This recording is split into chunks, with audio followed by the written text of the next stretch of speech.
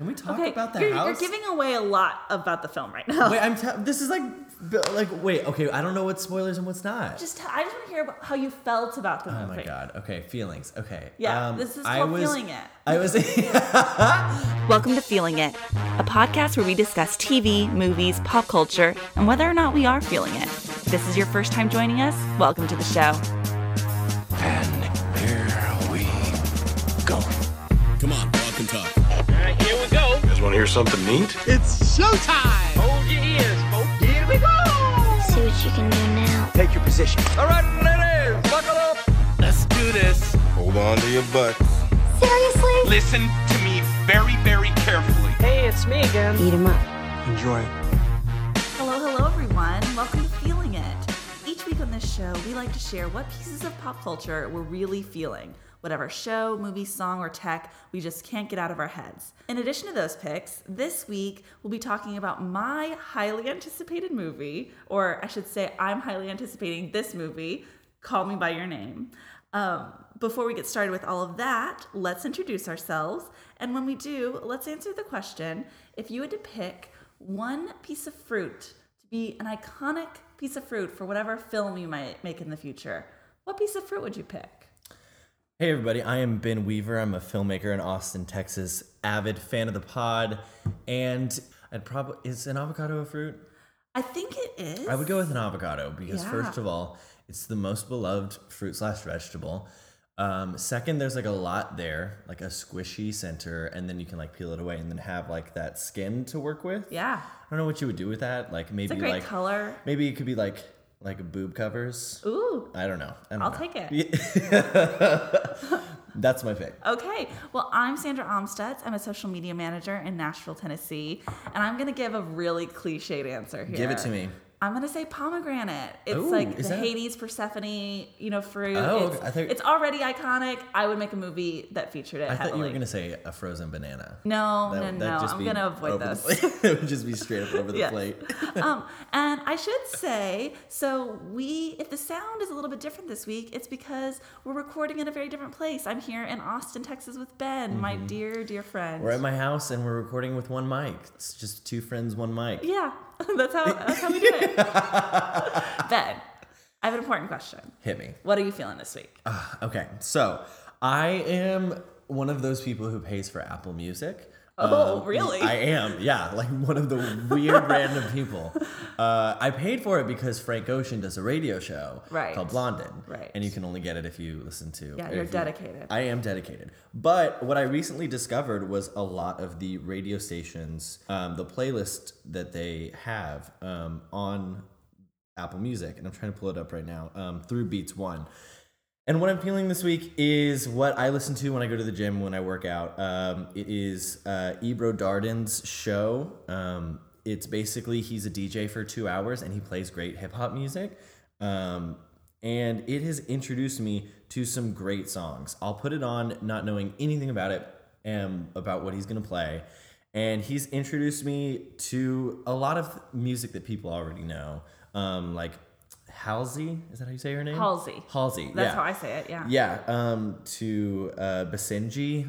There's an incredible track called Mistakes. Fabulous and Jadakiss have a song called Soul Food. He spun some Young Thug, and I was like, I've heard of this, but I don't know who this is. It was great. JID, who's like a female Kendrick Lamar. And just so many other good songs. So many good artists. Unique, I think her name is. She has a song called Like Me that's really good. So does this mix, is it constantly changing, or is it there's a show that airs at a certain time? How does this work? Show that airs at a certain time, and then they turn that into a playlist. Okay. And I'm not. And how often does this happen? So Zane Lowe does one called World Record or something like that. Right, but the one that you're specifically... I think he does it every weekday. Okay. Yeah. So it's always changing. Yeah. Yeah. It's really great. If you're looking to, if you're tired of Spotify playlists and you decide to get Apple Music, go listen to all of these stations. They're really great. Yeah. Sandra, what are you feeling this week? This week, I'm feeling lots of things. It's the holiday Me too, season. girl. We just got, home from visiting our families, lots of emotions. But the piece of pop culture I'm feeling this week is a podcast. I've been listening to this podcast for several weeks now, and it's become that podcast that is like at the top of my list right now. As soon as there is a new episode, I listen to it immediately. God, I love finding those. I know. So good. So right now, that podcast for me is called Homophilia. It's hosted by two gay comedy writers, I guess I would call them. One is Dave Holmes, one is Matt McConkey. And they interview queer people for their podcast. Cool. They talk about pop culture. They talk about relationships. They talk about just being queer. And it's become something I really look forward to every week. Yeah. They've had really cool guests on lately. They had Hit me with some guest names. Justin Simeon, who Okay. created Dear White People. Yes. Lena Waithe from Master of None. That was an incredible episode.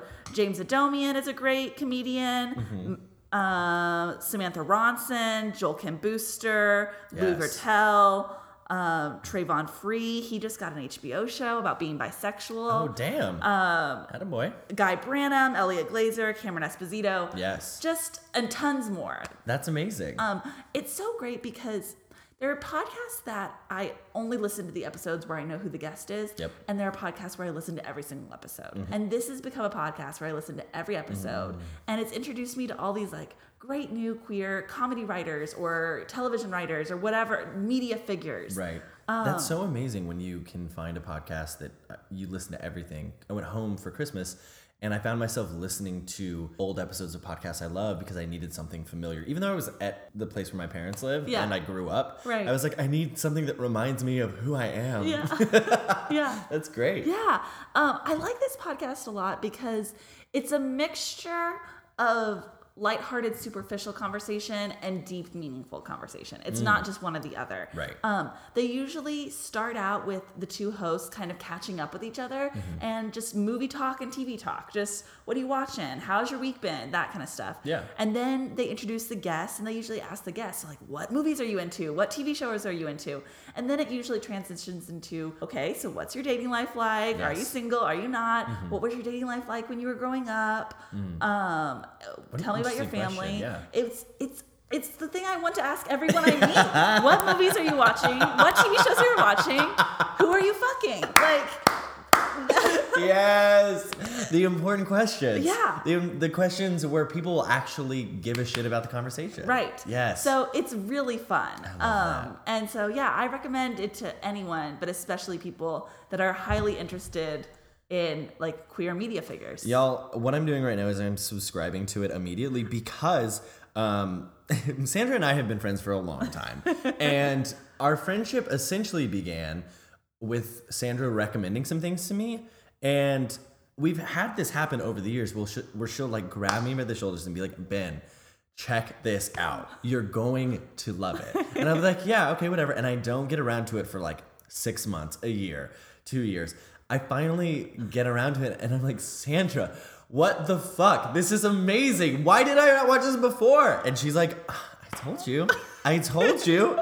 Okay, so I'm My subscribing favorite right now. of all those of all the times that has happened. There's so many. There are tons, but was when I told you Mad Men was a good show. Oh my God, And did I then- really resist that? And then maybe like a year or two later, Ben tweets something about like, why didn't no one tell me about Mad Men? You're just sitting over here. Yeah. Oh my God, that's so funny. Yeah. So those are what we're feeling this week.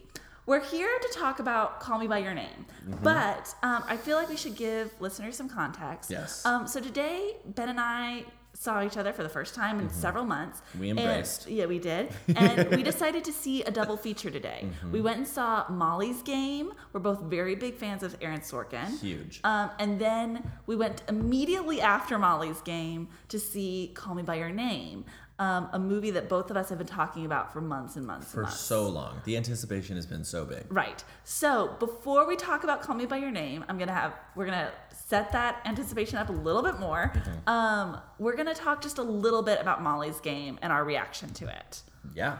So Molly's Game tells the story of Molly Bloom, Yep. who is she becomes well known for hosting this celebrity poker game, this underground celebrity poker game. High roller. Private. Yeah. Yeah.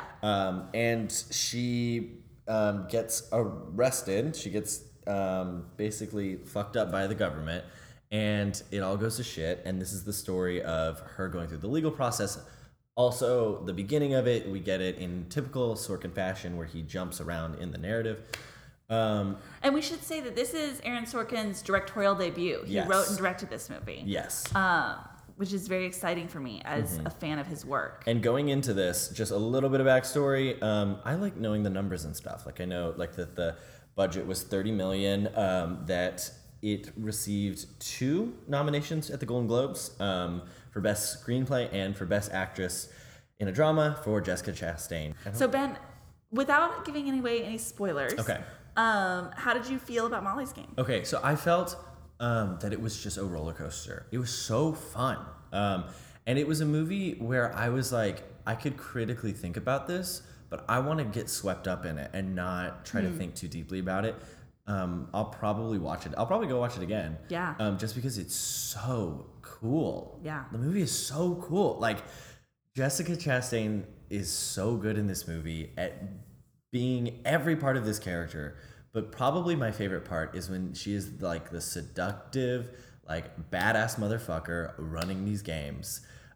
Because she does this thing where she gives these looks, and it's like the most incendiary, fiery, that means the same thing, just the most like magnetic look at the people who are playing poker, to her dealers, to all these different people. And like, I think that's one of the hallmarks of good acting. I think they said this about Brando, was that you basically, as a viewer, read into what they're thinking, what the actor and what the character is thinking. They're not really doing much. Like they're doing so much, but they're not doing very much. And in this movie, Jessica Chastain does a lot, but she also can like let it simmer, and it is so good.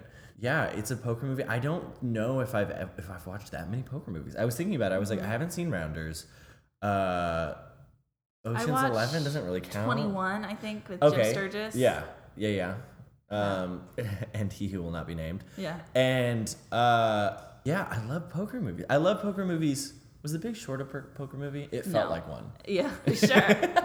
Sure. Just where there's like a lot of complicated things happening that they explain to you. Yeah. I love what you said about you'll definitely rewatch this movie. Yeah. Aaron Sorkin's writing is infinitely rewatchable for me. I've watched episodes of The West Wing countless times. I've watched episodes of his show Studio 60 on the Sunset Strip, Which you love. which I do love, sadly, many, many times. I've watched The Social Network, one of my favorite movies, so many times. Moneyball. Yeah. I could rewatch Moneyball. We haven't gone. I don't think it. Have you watched Sports Night? Oh, yeah. Yeah? Oh, Okay, definitely. I haven't watched it. Yeah. I'm not as big of a Sorkin fan as you. Yeah. So this is absolutely a movie I'll be rewatching because Sorkin just like puts that in me. I had a lot of fun with this movie. There was a Devastating scene. that was devastating in a great way. The rest of the movie was just incredibly entertaining. Right. One of my favorite things about this film is that the main character is like highly competent. Yes. Pretty much in everything she does. Yes. Her intellect is off the charts. Her, social skills are incredible. She has charm. She has athletic ability. She's just amazing. I think if this had been not based on a true story, a lot of people would be like, this is unrealistic. Who can do all of these things? Right. To know that this is based off of a real woman and that this is a female lead character that is this multi-talented, genius level, successful person was so fun. It was so fun because she was a boss ass bitch, and I was so inspired to like. It was aspirational. I was like, oh, I need to like work hard and like get smarter because it is possible to be that smart and to like make moves and stuff. Yeah. The scenes where she's setting up and she's running these poker games, you feel like you're flying because everything works together so well in a way that you would want a poker scene to go. very quick editing, quick, shots of the cards and people making glances and all these different things. My favorite thing about this movie is that if you have no idea how to play the game poker, Yep. this movie still makes complete sense. You have to, which that's what Seth Rogen was talking about, The Disaster Artist. And he was like, someone asked if this movie is for people who've seen The Room or people who haven't. And he was like, it's for people who haven't. That's how we made it. Because otherwise it would just be like a cult following. Right. And this movie is definitely one of those, like we mentioned before, The Big Short, where they explain complicated maneuvers and things that are happening to the audience. I heard someone critic who did not seem to like this movie say, Molly's Game? Yes. Say if you liked all of the scenes in The Big Short where they explain the housing crisis direct to the camera, you'll love Molly's Game. And I did, and I loved this movie. Yeah. So that checks out. There are several scenes where it feels super Sorkin, and I'm like, this is why we're here. A lot of the scenes where Jessica Chastain is trying to convince and then talk to her lawyer, played by Idris Elba, their repartee is so good. I wanted it to be a little bit different than it was, but there were I think there were 2 scenes where they were like, when you could feel it was like, oh, we are doing a Sorkin scene right now. Snappy back and forth comebacks. Right. And I've noticed, and you probably already know this, but it's so fun when you're in a Sorkin scene and he takes his left turn, which is arguing about something. They'll be going back and forth, like one-liners, back and forth. And then one character will say something that is completely unrelated, and it's going to tie back in.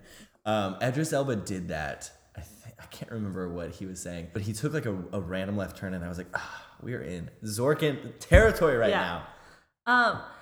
In addition, while all of that is very fun, this movie relies heavily on a voiceover narration from the lead character. And I will say that for me, I think it was way overused. I don't have a problem with it being used in some situations. Right. But pretty much the whole story of the movie was told via voiceover. Yeah. And that's my biggest critique of this film, is that like a lot of times I think it just kind of went on and on when we really didn't need it to. So I know that it's historically the famous thing to slam is like, oh, don't use voiceover. They teach that in film school. They tell you show don't that, tell. Yeah, but like, why? It's great. I like it. And that's great argument. It's just it's just a personal preference, but I'm just like, this movie is pure entertainment. There's a lot of it's going to be a Sorkin script, so there's going to be a lot of detail that needs to be crammed in to a short amount of time. I'm fine with someone just saying it at me. It wasn't off-putting to me. I will say I think there are scenes where it worked really well. When it was fast-paced, she has to get across a lot of information Like the at opening once. scene. The opening scene is a great example of that. But there were so many times in this movie where I felt like she was just kind of explaining her inner emotional state. Yeah. Where I was just like, I'd rather just see it in the performance than hear her explicitly tell me. Interesting. Yes. This is my emotional state. And that was kind of my problem with the scene that you described as devastating. Was I felt like it was a little bit too much handed to us. But ultimately, I think when a director makes choices, if you're along for the ride, you can forgive them for some stuff. I mean, I've forgiven Sorkin for a lot of stuff, so that is no surprise here. Yeah. It was so nice, and like, I don't know, this is such a strange topic because people are always like, we need more women in lead roles, and yes, we do. But like, all of my favorite movies are like are women in lead roles being badass motherfuckers, and this is the tradition of a woman being so complicated and having some psychological issues that she's dealing with. We were talking in the car after we watched the movie about the central drama, I guess, the internal drama for the main character, and I thought it was super. I kind of thought it was a little cliche, reductive. Yeah, reductive. But Sandra kind of told me how it makes sense, and for me, the main crisis that the main character goes through is it felt very true to life.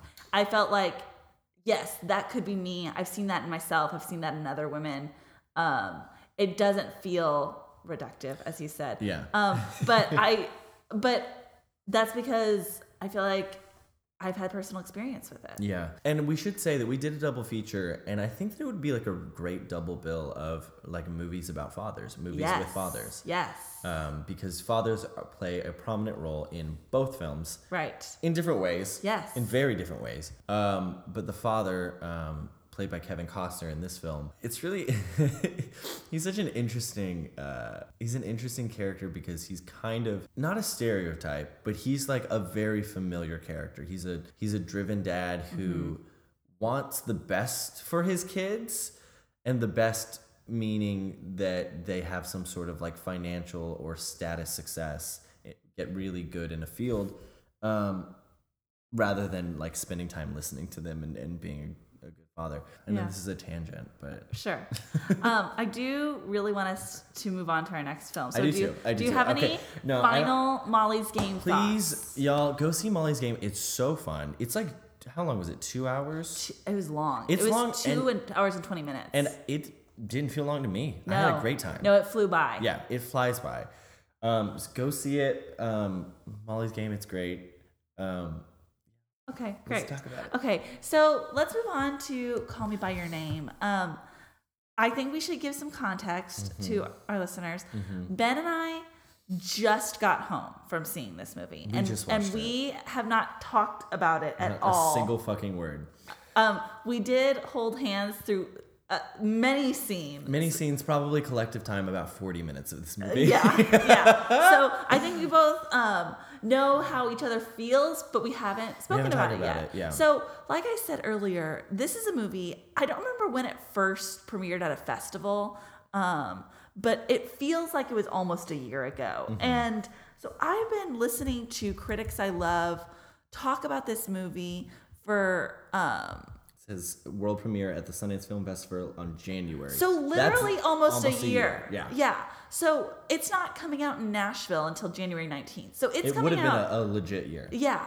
So I've been listening to critics I love discuss this film and talk about how incredible it is and it might be their favorite movie of the year for months and months and months. Which that is build up that you at a certain point you want the film to have some good build up like that, but Right. it can have backlash. Oh, absolutely. You know? I feel like that happened with La La Land last year. Yeah. For sure. And I was very concerned about having too high of expectations for this movie. And Ben and I would text about it all the time. Any Us like getting- little piece of information that would come out that Yeah. like wasn't plot related. Right. Like some sort of like the way that the film was interacting with pop culture, we would send back and forth You to each avoided other. a lot more than I only did. saw the trailer. Okay. That's all I knew. Okay. Wow, that's impressive to me. Yeah. So It really did take work. All that to say, we were really excited to see it together. We're gonna talk about the film without spoilers and then with spoilers. Okay. So first, Ben, without spoilers for this film, how did you feel about Call Me by Your Name? Okay. So, first of all, the film is very European in the pacing, in the way that it's shot, in the way that it switches between Italian and English. And there is something so refreshing about watching a film that is not made in America, because there's the film, the characters have room to breathe, and they have room. It's not like we got to get, a cut every 2 seconds, gotta like ram this down people's throat. It's like, no, like it's more of like not even a meditation, but it's like an observation. And that's what was really nice about this film, was that I heard somebody say once that great films bring you into the world and the atmosphere of a very specific moment. And that's what this film does. I had tears streaming down my face, probably there were like periodically throughout the film, but consistently 35 minutes before the end of the film on. Yeah. It was like not, the tears were not, they didn't stop crying, which I don't know if I want to tell people that, not for me at all, but for their experience. I want them to go in and be able to be wrecked. Did. So, sorry y'all, but it is so, okay, that's one of the great things about film. So as a filmmaker, I'm always thinking about how a film was made, specifically like how it was written down. I'm always thinking about when I'm watching a film and I'm like, how did they write this on the screenplay? And it's really tough because a lot of the best moments in movies are like really small glances or touches of hands or really, really small moments. And this film is just full of them. And it has so much build up that it took me a couple minutes to come down to the level and the frequency of the film. But when I did, it was perfect. It was perfect. What about you? Okay, well, there were so many parts of this film. I loved it. I'll just say that right off the bat. There's so many parts in this film where my jaw was wide open. You know, just I was in shock at what was happening on screen. Not that anything that's shocking happens. No. But There's just only one thing that would be considered in shock shocking. of how emotionally vulnerable and honest this film is. Right. The one, like you said earlier, it's a beautiful setting and an ideal scenario, one could say. Literally a dream. Like, if I could be the main character, I would in a heartbeat. Yeah. You know? Yeah. 100 for every single reason. Right. So we'll get into those later. Okay. But I had an amazing time. It was escapist, but it also felt very true. Yeah. And I will also say, I think this might be my favorite movie ever made about sex. I think the way that sex and longing is depicted in this film might be the most realistic I've ever seen. Yeah, I did I do a podcast called Ben and Ben and the Criterion, where we watch Criterion movies, and we did just watch In the Mood for Love, which is probably my favorite movie about in that ballpark. But there was something that this film captured that I haven't seen in a long time, where the actors legitimately feel like they are in love. I would also say, And not just the main two. Yeah. That's something really important. The family in this film is incredible. Yeah. In every way that you would want a family to be, supportive. But for me, and I don't know if this isn't spoilers, but there are several scenes where the family, which is the mom and dad and the son, are relaxing together, and they're just like laying on each other. Yeah. And it's this really intimate physical act that I think is super special. I don't know if a lot of families do that. My family didn't do that. But I think it's just like it's like a checking in. It's like, hey, I love you. Hey, I'm glad you're here. Hey, I like being around you. I want to really quick say something to what I was saying earlier about how this is my favorite movie about sex. I want to make it clear that even though this film, and I don't think this is a spoiler, because I think if you've seen a trailer for this movie, it's pretty clear it's a love story between two men.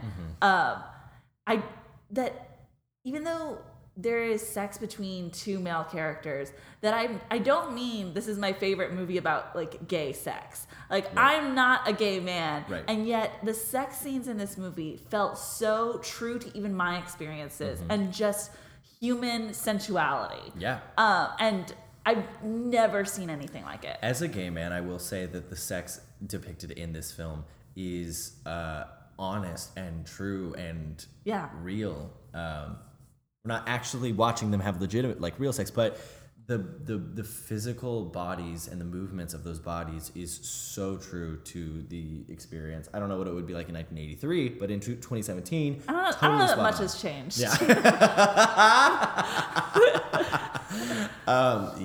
And we'll get into more deeply an explanation of that. You know, I think a lot of people have put this movie at the top of their top 10 list for the year, one or two spot. Right. I won't be able to say right now where it lands. Where it might It's land too for me. fresh. It's way too fresh. Yeah. But I can say right now that this is probably going to be one of my favorite love stories of all time. Yeah. I think it is so beautifully captured. It's slow, but so is summer, and that's what this movie is about. Right. And so it feels very fitting. Yeah. Just a sun-dappled story. Yeah, that's exactly what it is. It's I had an amazing time with this film. Ben and I will probably see it again before I leave. Yes, probably. Yeah. If that gives you any indication of how much we loved it. Yeah. And it's like, the film knows what it is, and it does it very well. It's in the tradition of, like, Eric Rohmer's Claire's Knee, where it's just like, and it's, I think that was Italian, but a European family on like a really nice vacation spot, like just drenched in sun, taking it easy, feeling feelings. Like, that's what this movie is. Yeah. But it's also all so about much more. movies that are just about feelings. That sounds like my ideal movie. And yeah, I think I've been thinking about this a lot. I've been thinking about what the huge question of like what is art. And I think one of the things that I think about it is that life moves at a very, very fast pace. And I think that art and artists, what they do is they look at a specific moment and they're like, hey, let's like expand this moment and look at it and pay attention to it because life is moving so fast, but this is important. And that's what this film did, specifically for the lives of two characters who I won't say who they are. One is the main character and one is a different character. Yeah. Can we please talk about spoilers? Yes. Okay. We're now going to talk about spoilers. Okay, good. Before we get started, does anyone want to get out? Are you paying attention? It's your last chance to walk away. Let me tell you what's gonna happen. No, cracking gas. Spoilers. Remember, you wanted this. This film, a lot of people have talked about how it's it's a romance story, but it's also a great story about fathers and sons. And if we're gonna just talk about spoilers, We're going there. Okay, so there's a scene at the end of this film where the father, who is played by Michael Stuhlbarg, who who is an incredible actor. He's so good. He's so good. In this movie, he kind of gives some Robin Williams Good Will Hunting vibes a little bit. But there's a scene between him and his son where he comes clean. He comes out to his son, and he is. I will say it's much more than that. It is so much more than that. Yeah. He comes out to his son, but also what he does is he affirms his son and is like, do not push down, suffocate, or squelch the beautiful parts of you that you were feeling right now and the horrible like feelings that you're feeling. Like feel it all. Feel like the longing and the sadness, but also like who you are is so great. My favorite line from that monologue that he has is, "We're only given one heart and one body, and that's it." You know, and that wasn't the exact wording, but that was pretty much it. And Right. it's such an important sentiment. Well, and what he does is, so his son is 17, and he's probably in his 40s or 50s, and he's looking at his son who is in a really, really explosive time in his life where he has just realized not only that he's gay, but also that he... I would say queer because Yeah. I would say, to me, the character read as bisexual as or bi. queer. Yeah. That was my interpretation of it. So that's the phrasing I would use. See, as a dude who's done similar things, Yeah. I haven't... I recognize a lot of the behavior, but it also might have been as somebody who... I can't speak to the bisexual experience, but a lot of the behavior of Ennio, is that his name? Elio. Of messing around with a girl, I remember doing things like that because it was like, this is what you're supposed to do. Yeah. But what he's in this moment in his life where he is figuring out that he's queer, and also he has his heart broken because the guy that he loved left and he's not going to see him again. And his dad affirms him and is like, I love you. I love what you had. And he's like, his dad is like, pay attention. What you had is something that is rare and special. And for an adult to say that to a 17-year-old is such a healthy and wonderful thing. Yeah, because I think the common narrative, straight or gay, would be you're 17. You don't know what love is. Or this will happen so many times for you. You know, like so many fish in the sea. Right. I know it hurts now, but someday it'll be better. Right. You know. And I think that it was so important in this monologue when he says, he affirms his son, he affirms the love that he has, but he also addresses the psychology of what's happening. Yeah. He's saying, he says something to the extent of, feeling nothing so you don't feel something is a mistake.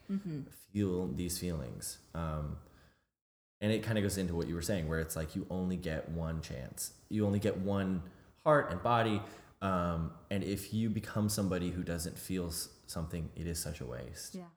And it was just like, oh my God. I'm so glad you didn't look over because it would have been like Ben's face is now a sea. It is just an ocean of water. But it was such a magical scene. It's gonna be one of my favorite scenes because it's a father seeing his son and his son seeing his father. Yeah. In this incredibly vulnerable way. Fuck, I'm gonna get teared up. Yeah. So let's talk about another incredibly emotional scene. Okay. While we're on the topic. Yeah. We're starting at the end. So the credits, the credit scene. Yeah. Where it's just Elio. Let's talk. Okay. Yeah. Elio staring at the fire after hearing some heartbreaking news. Yeah. And just a long, maybe 3-minute shot on his face. Such a good shot. I mean, it was so impressive. I really want to bring this up because it's an excuse for me to talk about how amazed I am at the performance throughout the whole film of Timothée Chalamet. I'm blown away by this kid. Yeah. When Armie Hammer is your second most charming performer in a movie, that's saying something. Yeah. He was incredible. He was incredible for just the nuance and the tightrope that he walks in this. I mean, like you said, yes, it's like so emotionally vulnerable and at the same time charming and at the same time awkward and at the same time lighthearted and funny and sexy and weird and and real. Yeah, so real. Yes. Especially, it just felt like such a perfect nuanced performance of a 17-year-old because it is someone who is truly on the cusp of being a child and an adult. There are so many things about a 17-year-old's life that is adult and so many things that are still young and youthful, and you're feeling all of those at once. And all the awkward dance moves he would do would delight me, or the way he would like repeat things to himself. Yes. It just felt such a vivid portrayal. One of the most vivid things I think about his performance that stuck out to me was the little physical advances he would make on Armie Hammer, where he would, and I've done this so many times, where you're so overwhelmed with emotion and like affection for a person, you just like slam your forehead into their shoulder or like bite their shoulder, or you do these like little physical animalistic things because you're like, I'm feeling so much and I just need to have contact with you. And that's what I mean about how this movie is my favorite depiction of sex, because often in movies, there's a statement and then a big kiss and then lots of sex. Right. And this movie felt so much more real in that there are these slow lead-ins to sex usually. Or like you make out for a little while and then you have to stop. And you stop and laugh. Or stop and like check your phone. Or you move on and do something else. Right. And then it's not as simple as most movies make it. It's not a 1, 2, 3 thing. And this film really captures both with his sex scenes with Armie Hammer and his sex scenes with what's her name? It starts with an M. Markella, I think. Yeah, that sounds right.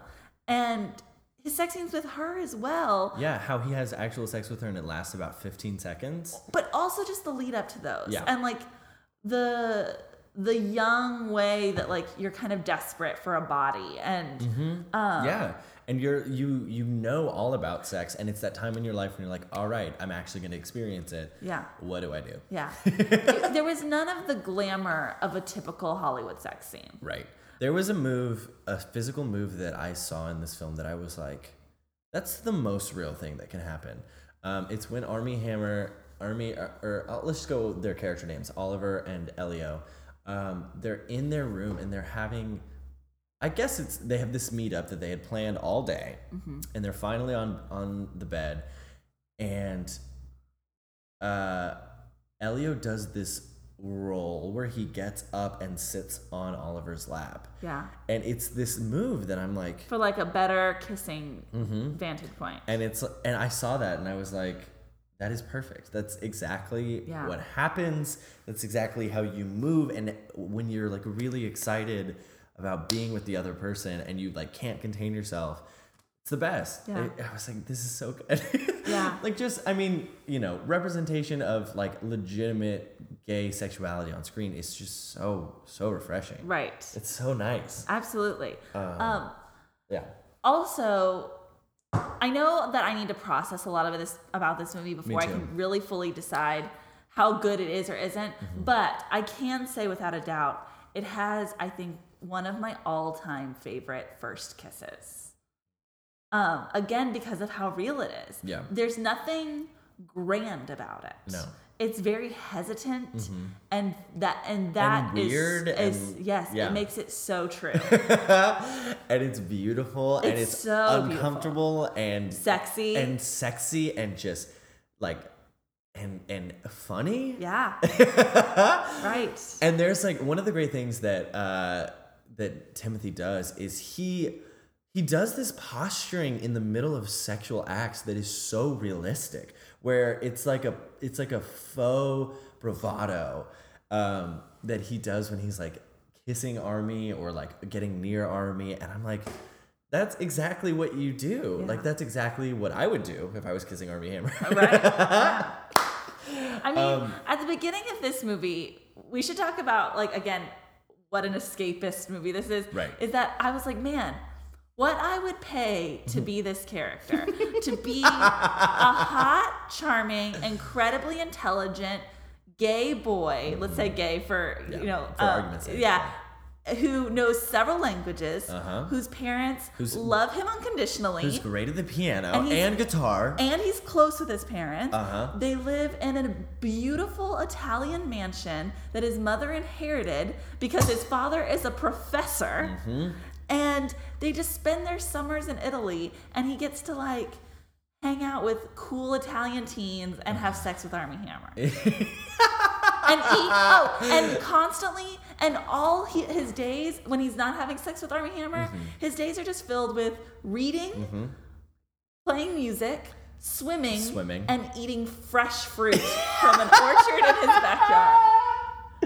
It is the best life. You know that when they wrote this movie, they were like, what's like the ideal life? Well, it's based on a book. So, Oh, is it a book? Yes. Okay. So, Okay. in fact, So when they I've been wrote the waiting book. to read the book Yes. till after I see the movie, and I have the audiobook, which Armie Hammer narrates. Fuck everything. Yeah. Everything. Yeah. Okay, can we talk about one scene that was really interesting that confused me? Sure. The scene when they go into town at the beginning where Elio confronts Oliver around the World War I statue. Right, where he kind of confesses his admiration for him. Yeah, okay, so let's talk Slyly. about what's happening. So, if you haven't seen the movie, so nothing has happened between the characters at this point. There have been like little things, like little signals, little glances, but nothing overt. Right. But at this point, Elio is like, he's realized, he's like, oh, I am into that. Yeah. And they're at this World War II monument, and so this is what I want to talk about. It was confusing to me, what was happening, because it wasn't explicitly said what was happening. I gathered, so the lines are, Armie Hammer's just like, man, you know everything. Yeah. And Elio's like, no, I don't know, anything about the things that matter. And it's like, okay. And then he's like, well, what matters? And he was like, well, you know. Right. So in that moment, it took me a while to realize, like, he's like, oh, Elio knows that Oliver's gay in that moment. Yeah. Which I didn't know. How did he know that?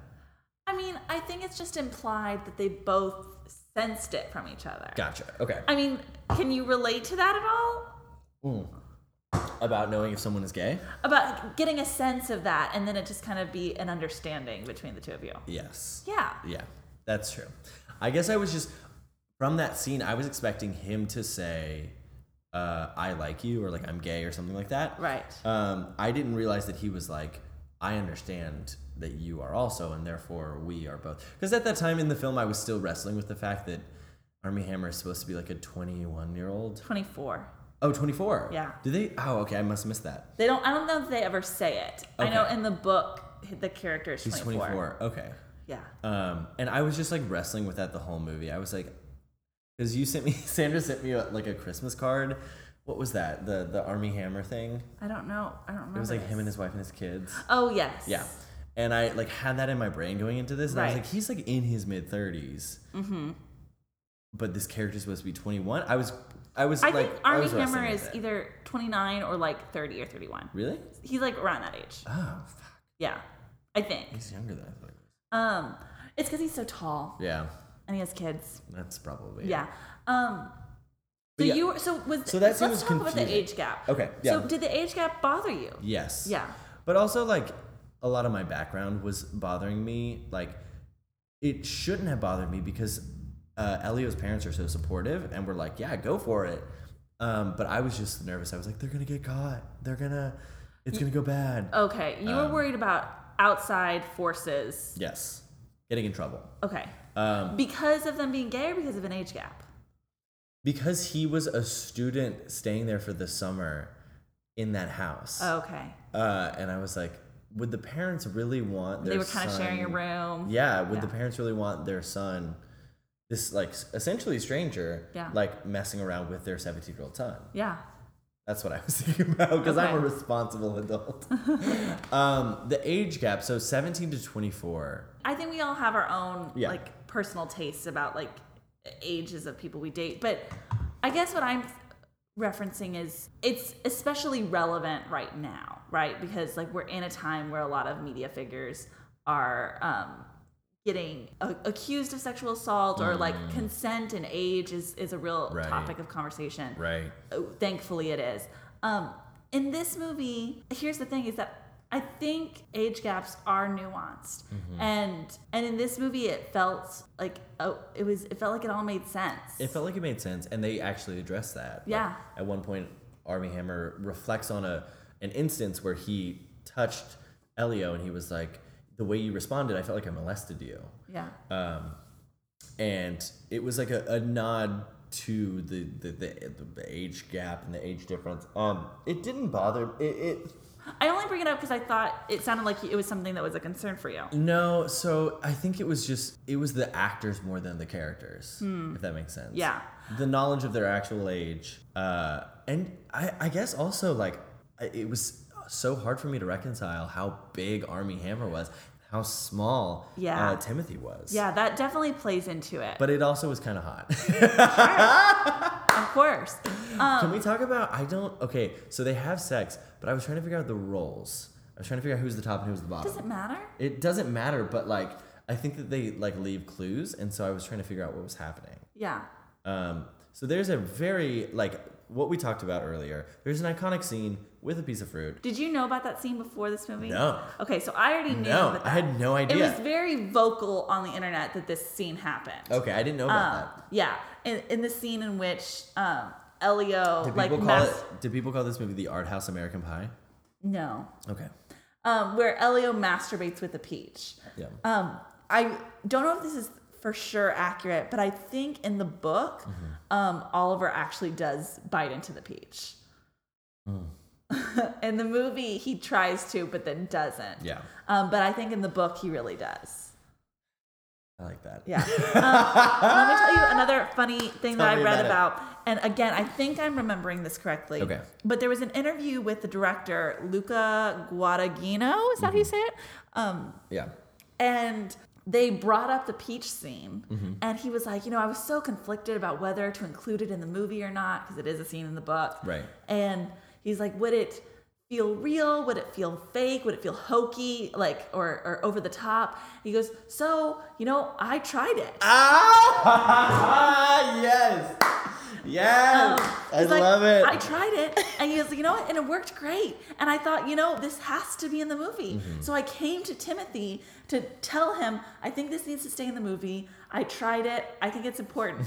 And I think from what I remember, Timothy replied, he's like, of course, I tried it too. We gotta do it. That's so good. Because in the scene, he's feeling this peach, and I'm like, oh, he's thinking about butts. he's thinking about a butt. This is amazing. It was incredible, and it was like, it's so interesting when graphic and real sexuality is depicted in film, not exploitative at all, but just kind of like, observationally. Yeah. And that's what this scene is, because you're like, oh, he's a 17-year-old who doesn't know what to do with his body. Yeah. Well, and it didn't feel out of place because we had so many previous scenes of him either masturbating or like being incredibly sensual by himself. Right. And so that scene felt like it felt like there was a natural lead up to it. Yes. And that's one of the great things that this whole movie does, is that it earns every moment that it does. Yeah. The great monologue from the father is so powerful because it is earned, because we have seen examples earlier in the film where the father takes a stance of, loving people's relationship no matter what it looks like, or supporting people regardless of what it is that they're doing, if they're family. And so everything feels earned. And weirdly enough, fucking a peach is earned in this movie. Yeah. Absolutely. Yeah. I also loved the amount of respect this movie gave to the teenage girl character in it. Talk about that, because I have a lot of thoughts. Yeah. I just feel like the movie wasn't about her. It was about Elio. But she was an important part of his like journey and awakening. And I feel like it didn't just cast her aside. It like really, Elio kind of cast her aside at one point in the film. Right. And the movie took the time to have that scene to show like her heartbreak and how valid that was. And to reconcile those characters, I thought, in a believable way. Right. So I've talked about this in other places before, but one of the things that I'm really railing against in queer representations in cinema is several tropes. The trope of queer relationships breaking up families, queer relationships being forbidden, queer relationships breaking, causing trouble and causing harm just for their existence. Which this movie didn't do any of those. Correct. Yeah. And one of the things that this film handled well, but I just thought was so unfortunate for the experience of the character, was how the peripheral experience of the female girl who is, in her mind, seducing and falling in love with a guy who likes her back. Yeah. And that horrible situation where she's falling in love with someone who is dealing with something that is very complicated, and she does get cast aside by the other character. It's just tough to watch. It's tough to watch. It's tough to watch her long for this guy and her to be just like put on the back burner. While that's been happening for centuries in cinema to women, it's tough now to watch, especially in a queer story, because it's like it's not even that it's not about you. It's like, he likes dicks, and like maybe he likes you too. Yeah. See, I think we have very different interpretations. Tell me what you thought. You seem to have, correct me if I'm wrong, this interpretation that like he is like for sure gay, and he experimented with her, but was pretty much interested in guys, and she's like a casualty of that. Yes, that was my reading. My reading was more, he's young and he's figuring out himself and his sexuality, and that includes both genders, right, at least at this point in time. Yeah. And that he was incredibly attracted to her and had a chemistry and a connection, but then around the same time met someone who he was falling head over heels for. Right. And a lot of the films, and now that I'm thinking about it, a lot of the scenes between them definitely show that. Yeah. Where he is very interested in her. Well, and like, I don't feel like their relationship, it didn't feel obligatory to me. It like the scene where he rushes to meet her, like he can't get there fast enough. Right. Like that doesn't feel like someone who just has a girlfriend to have a girlfriend, because or to like put people off the scent, Right. It's like, no, I feel like he's 17 and really excited about sex. Yeah. Yeah, absolutely. And I also didn't feel like her character was like in love with his character the way he was in love with Oliver. I feel like not at all. Her character, this was a childhood friend who they're teenagers and they're hormonal and they just are going to have sex with each other, and she thinks it might be the start of something. Right. And then he ghosts her. And she's hurt by that because that's hurtful. Yeah. And so we reckon with like her sadness and disappointment over him like ghosting her. Right. But I didn't feel like it was the sadness and disappointment of a lost love. Yeah. Now that you're talking about it, it makes me think about how this film gives kind of peripheral female characters these really complicated and complex stories. We get her name is Marzia. Marzia. But we also get Elio's mom. Yeah. Who she gets a lot of screen time, but she doesn't say a lot. But her presence is so well known, and what she is thinking is so complicated. Yeah. And it's so refreshing to watch a mother support her son, however and whatever he wants to do. But also we learn that she has a even more complicated relationship than she may know. Yeah. Which is very very sad, but at the same time, I kind of had the feeling like they're going to be okay because these people love each other so much. Right. But I really did like how even the peripheral characters, to some extent, if you want to call them that, had so much depth. Yeah. I'm trying to think of what else I want to say about her. I want to bring up how surprised I was by how funny this movie could be. Yeah. It's not a comedy by any means, but there was a lot of moments where we laughed quite hard. The line, is it because they're gay or just ridiculous? I need a gif of that right away. So good. Yeah, and I think just like the smarminess between the smarmy flirtatiousness between Elio and Oliver. Chalamet is hilarious. He's so funny. Yeah. He's so funny. We saw that in Lady Bird. And now in this movie, oh man, God, he cracks me up. He is going to be running Hollywood in a couple of years. Yeah. Oh my God. It's also so fun to watch him because I know that if I was a 17-year-old, he would just be like the biggest crush in the world for me. You know, like. Well, and that is probably, if I had to have any issue with this movie, was and more than anything it would be the character, is he's kind of like a punk ass dick a little bit. Like he's like 17 and obnoxious, but he's like just like a rich dude, a rich kid. He's a rich kid. That's basically what it is. He's so charming, but there were several times where I was just like, oh, kind of the worst. Wait, why do you think he was the worst?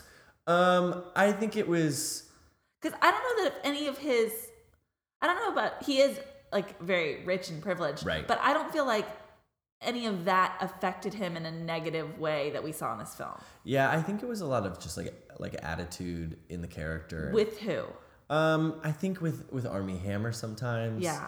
And sometimes with the girls. I was just like, oh, you're Billionaire Boys Club. Yeah. You know, what was interesting about my read on that is I think it has less to do with his money and more to do with how smart he thinks he is. That might have been it. Yeah. Yeah. And I did know people growing up who felt that way because they were so smart. Right. Yeah. That makes sense. Yeah. And he was smart. but he does get called out on it by Armie Hammer. By the most wonderful person. Yeah. Could you imagine being the son of a professor and Armie Hammer rolls up for a summer? Ugh. Yeah. Oh my God. I mean, here's the thing. Because this movie handles so many scenes in such a true, realistic way, the premise of this movie, which is completely like a fairy tale, is easier to swallow. I want to go back and talk about a little bit. One of the biggest humor elements of this film is how goofy Armie Hammer is in this movie. Yeah. He is so goofy. Yeah. His like dancing and his earnestness and his ability to go like dance with strangers because he's feeling the music is so funny. Yeah. And I was like, fuck, man, you have it all. You're tall, you're hot, you're funny too. Yeah. Ugh. God, I want to give all of my money to every project he's in. What else do I want to say? Okay, so this is kind of completely off topic, but I didn't know that this was like part of a trilogy for the filmmaker. So the filmmaker made 2 films before this: I Am Love with Tilda Swinton and A Bigger Splash. Right. And it's called the Desire trilogy. I mean, they're not, the stories aren't connected. Right, but like just thematically. Yeah, I haven't seen either of those. I haven't either. Although I've heard nothing but great things about both. Well, if like judging by this film, like I'm gonna love those movies. No, I definitely have been meaning to watch both of those, and I will for sure now. You want to talk about? I think I really need to see this movie again, and I need to take like a month apart from it before I can really tell you like what this movie means to me. Right. With this fresh like moment, all I can think about is like the sensuality of it. The biggest thing for me was like how the film placed you so specifically in this world, and it's like you feel like you're in this Italian villa with them in this weird 1983 moment with this supportive family. Yeah. I really didn't want to leave. I wanted to stay. Sure. I wanted to stay, and after the credit scene, I wanted to see what happened because I knew that his family was going to be there for him. Yeah. And I knew they were going to help him deal with his heartbreak that he learns about, and I wanted to. And I think that's the sign of a really good film is that you want to stay in the world. Right. Yeah. Right. I think this is a good place for us to wrap up. I think so. Ben, where can we find you online? I'm on Twitter. I'm on Instagram. I think it's. What's your username? I know I can't remember. It's like at Ben27. Something. That's some not variation. what it is. It's not Ben27. It's something like that. Ben Weaver 27. Something like that. I don't know. I have no idea. And tell us about your podcast again. Yeah. So we. It's called Ben and Ben in the Criterion, and me and my friend Ben Hilton talk about Criterion Collection films. We just watched Personal Shopper. Which was really great. Oh, I need to get on that episode. Yeah, it was great. Yeah. It was a fun time. A lot of Kristen Stewart love. Great. A lot of love. Okay, well, you can find me on all social media platforms, especially Twitter, Instagram, Letterboxd, at Sandra Amstutz. My last name is spelled AMSTUTZ. And you can get at the podcast Twitter at Feeling It Pod. And we love to hear from you, especially if you have seen or are planning to see Call Me By Your Name. Thanks for listening. Yeah. Bye-bye. Bye, guys. Thank you. Goodbye now. Goodbye. Go away. I'll see you soon, okay? That's it? Go home?